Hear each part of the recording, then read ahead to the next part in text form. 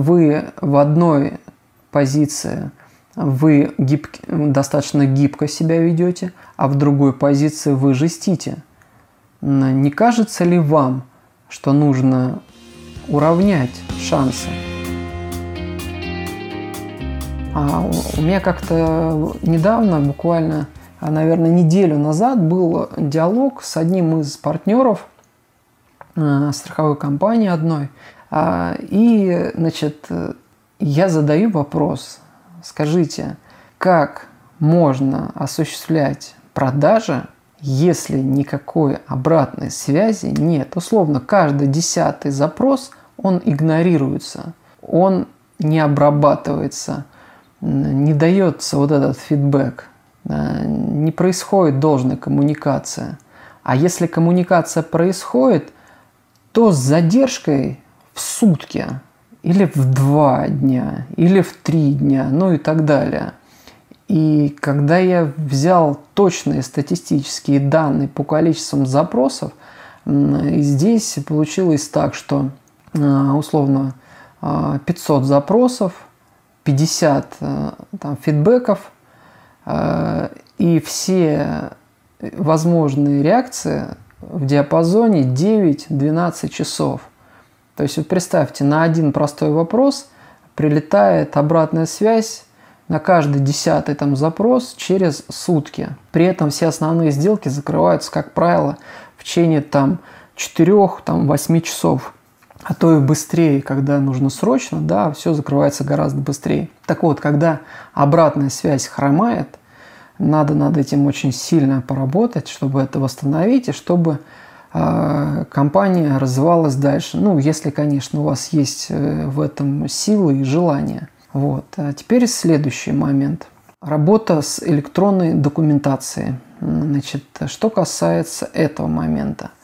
Если страховая компания не умеет работать с электронным документооборотом, но горит огромным желанием научиться, надо менять процессы. Нужно менять свои внутренние процессы. Если есть возможность оформить электронный полис, и в большей части агент заинтересован именно в подобной сделке, да и страховая компания, потому что это максимально прозрачно для клиента, это быстро, это оперативно, эта информация прилетает и в мобильное приложение, и в сервис личного кабинета и так далее, все происходит очень быстро, коммуникация происходит очень быстро, то и у агента должна появиться возможность внесения изменений в электронный документооборот по ходу действия текущего договора. К примеру, клиент поменял водительское удостоверение, либо клиент поменял какие-то регистрационные данные, либо он хочет внести дополнительно водителя в перечень лиц,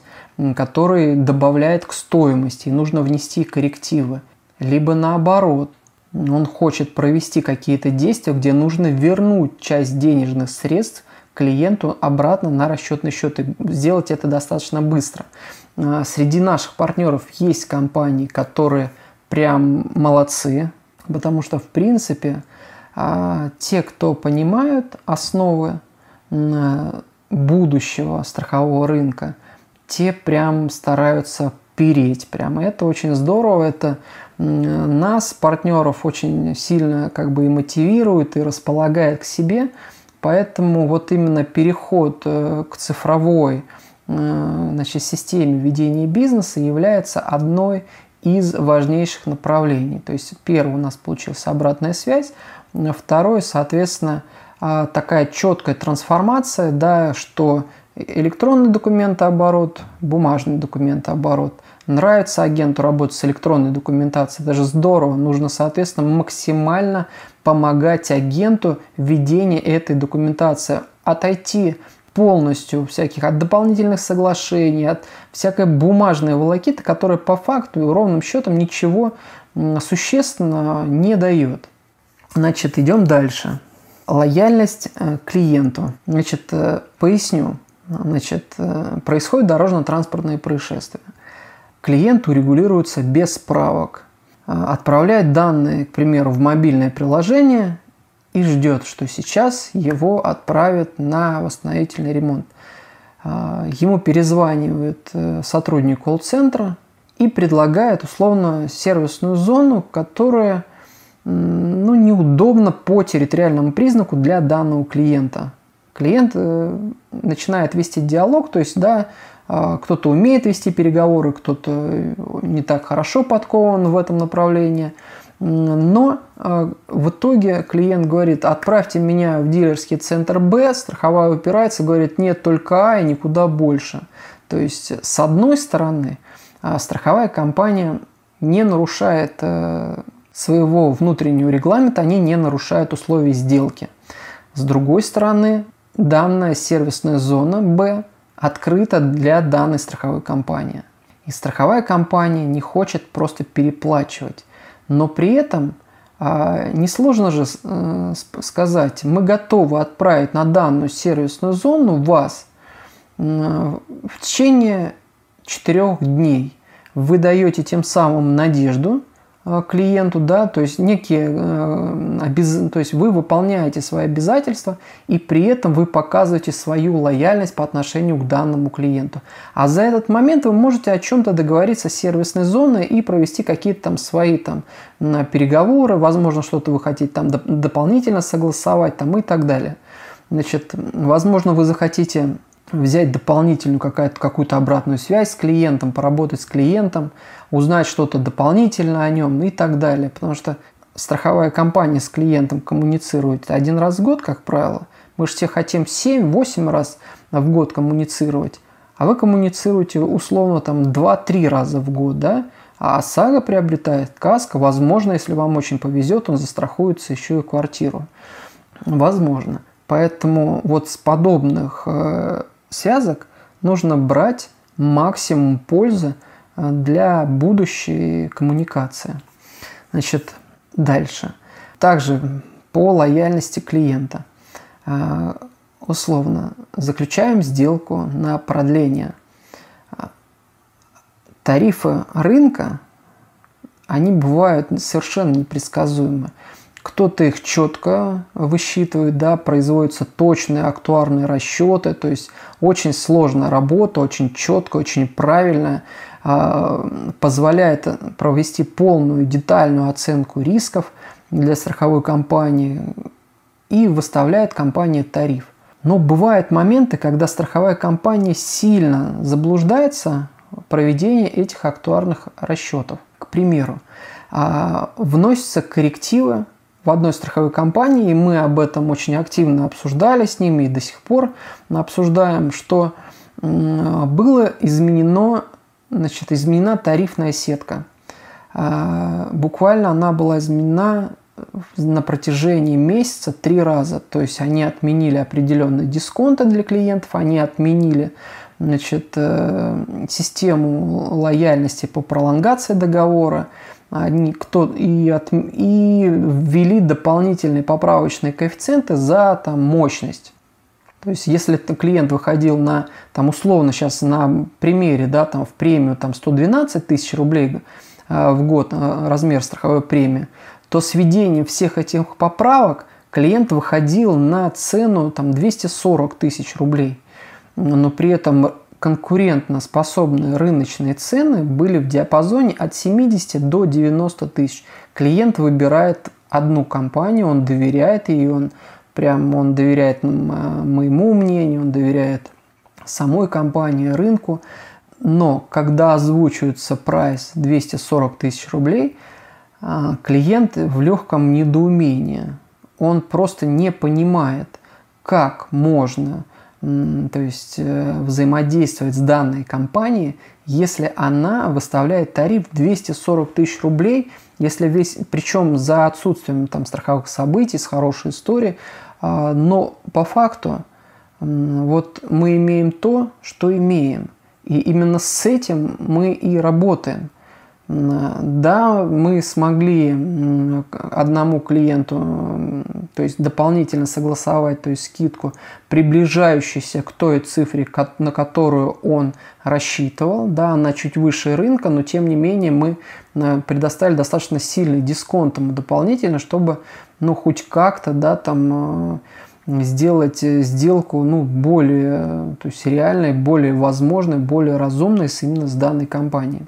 То есть, опять же, это лояльность. Нужно проявлять лояльность, нужно уметь иногда признавать свои ошибки, если они действительно достаточно ключевые. То есть, это пример, к примеру, негативный, который выходит в положительное, а вот другой, который негативный, и негативным продолжается. Значит, один из наших партнеров при пролонгации сделки, не улучшая сервис урегулирования, не улучшая качество взаимодействия с клиентом, с партнером, увеличивают размер страховой премии. При этом страховую стоимость автомобиля делают занижением, условно, 18%. Соответственно, соотношение, то есть премии, то есть сам по себе тариф, он становится дороже. Клиент задает вопрос, почему тариф становится дороже по умолчанию? Вот на этот вопрос, почему становится тариф дороже, страховая компания дополнительно ничего не предлагает. Дополнительно ничего не отдает клиенту в виде каких-то дополнительных фишек. Ничего подобного не происходит. И при этом сервис по урегулированию очень слабенький. Система принятия компромиссных решений очень слабенькая. Но когда ты страховой компании задаешь вопрос, ребят, вы в одной позиции вы достаточно гибко себя ведете, а в другой позиции вы жестите. Не кажется ли вам, что нужно уравнять шансы нескольких подразделений, да, и не сталкивать их лбами, то есть не давать возможность условно салонному каналу продаж предоставлять клиенту скидку 20%, но при этом игнорировать брокерский канал продаж или агентский канал продаж и другую розничную сеть посредством того, что вы просто для себя сравниваете. Нам этот выгоден, нам этот не выгоден. При всем при том, вы активно заявляете, что агентский канал наше все. Нелогично. То есть логики нет, то есть диалога как такового нет. Поэтому, когда лояльности нет, удержать клиентов компании на разумных, используя разумные аргументы, техники ведения переговоров, техники продаж, очень и очень сложно. Не забывайте, одного клиента 10-12 агентов в год может обзванивать. Телефон иногда разрывается. И причем диалог начинается с того: Иван Иванович, вы знаете, что сегодня и в течение 3 дней для вас действует скидка 40%. Нет, не знаю, вам рассказать? Расскажите. Все, диалог зацепился и пошло-поехало. Поэтому задача всех остальных подразделений условно увести клиента из этой компании, перевести его в другую компанию и, опять же, возвращаясь к этим меркантильным вещам, максимальный заработок. То есть их не интересует наименование компании, их вообще ничего не интересует. То есть агент агенту рознь. То есть не стоит всех между собой перемешивать, да, не стоит все яйца в одну корзину запихивать, не стоит считать, что так, вот с этими мы хорошо общаемся, с этими мы дружим, эти негодяи, с ними работать не будем. Поэтому проявляйте лояльность по отношению к клиенту, проявляйте больше лояльности.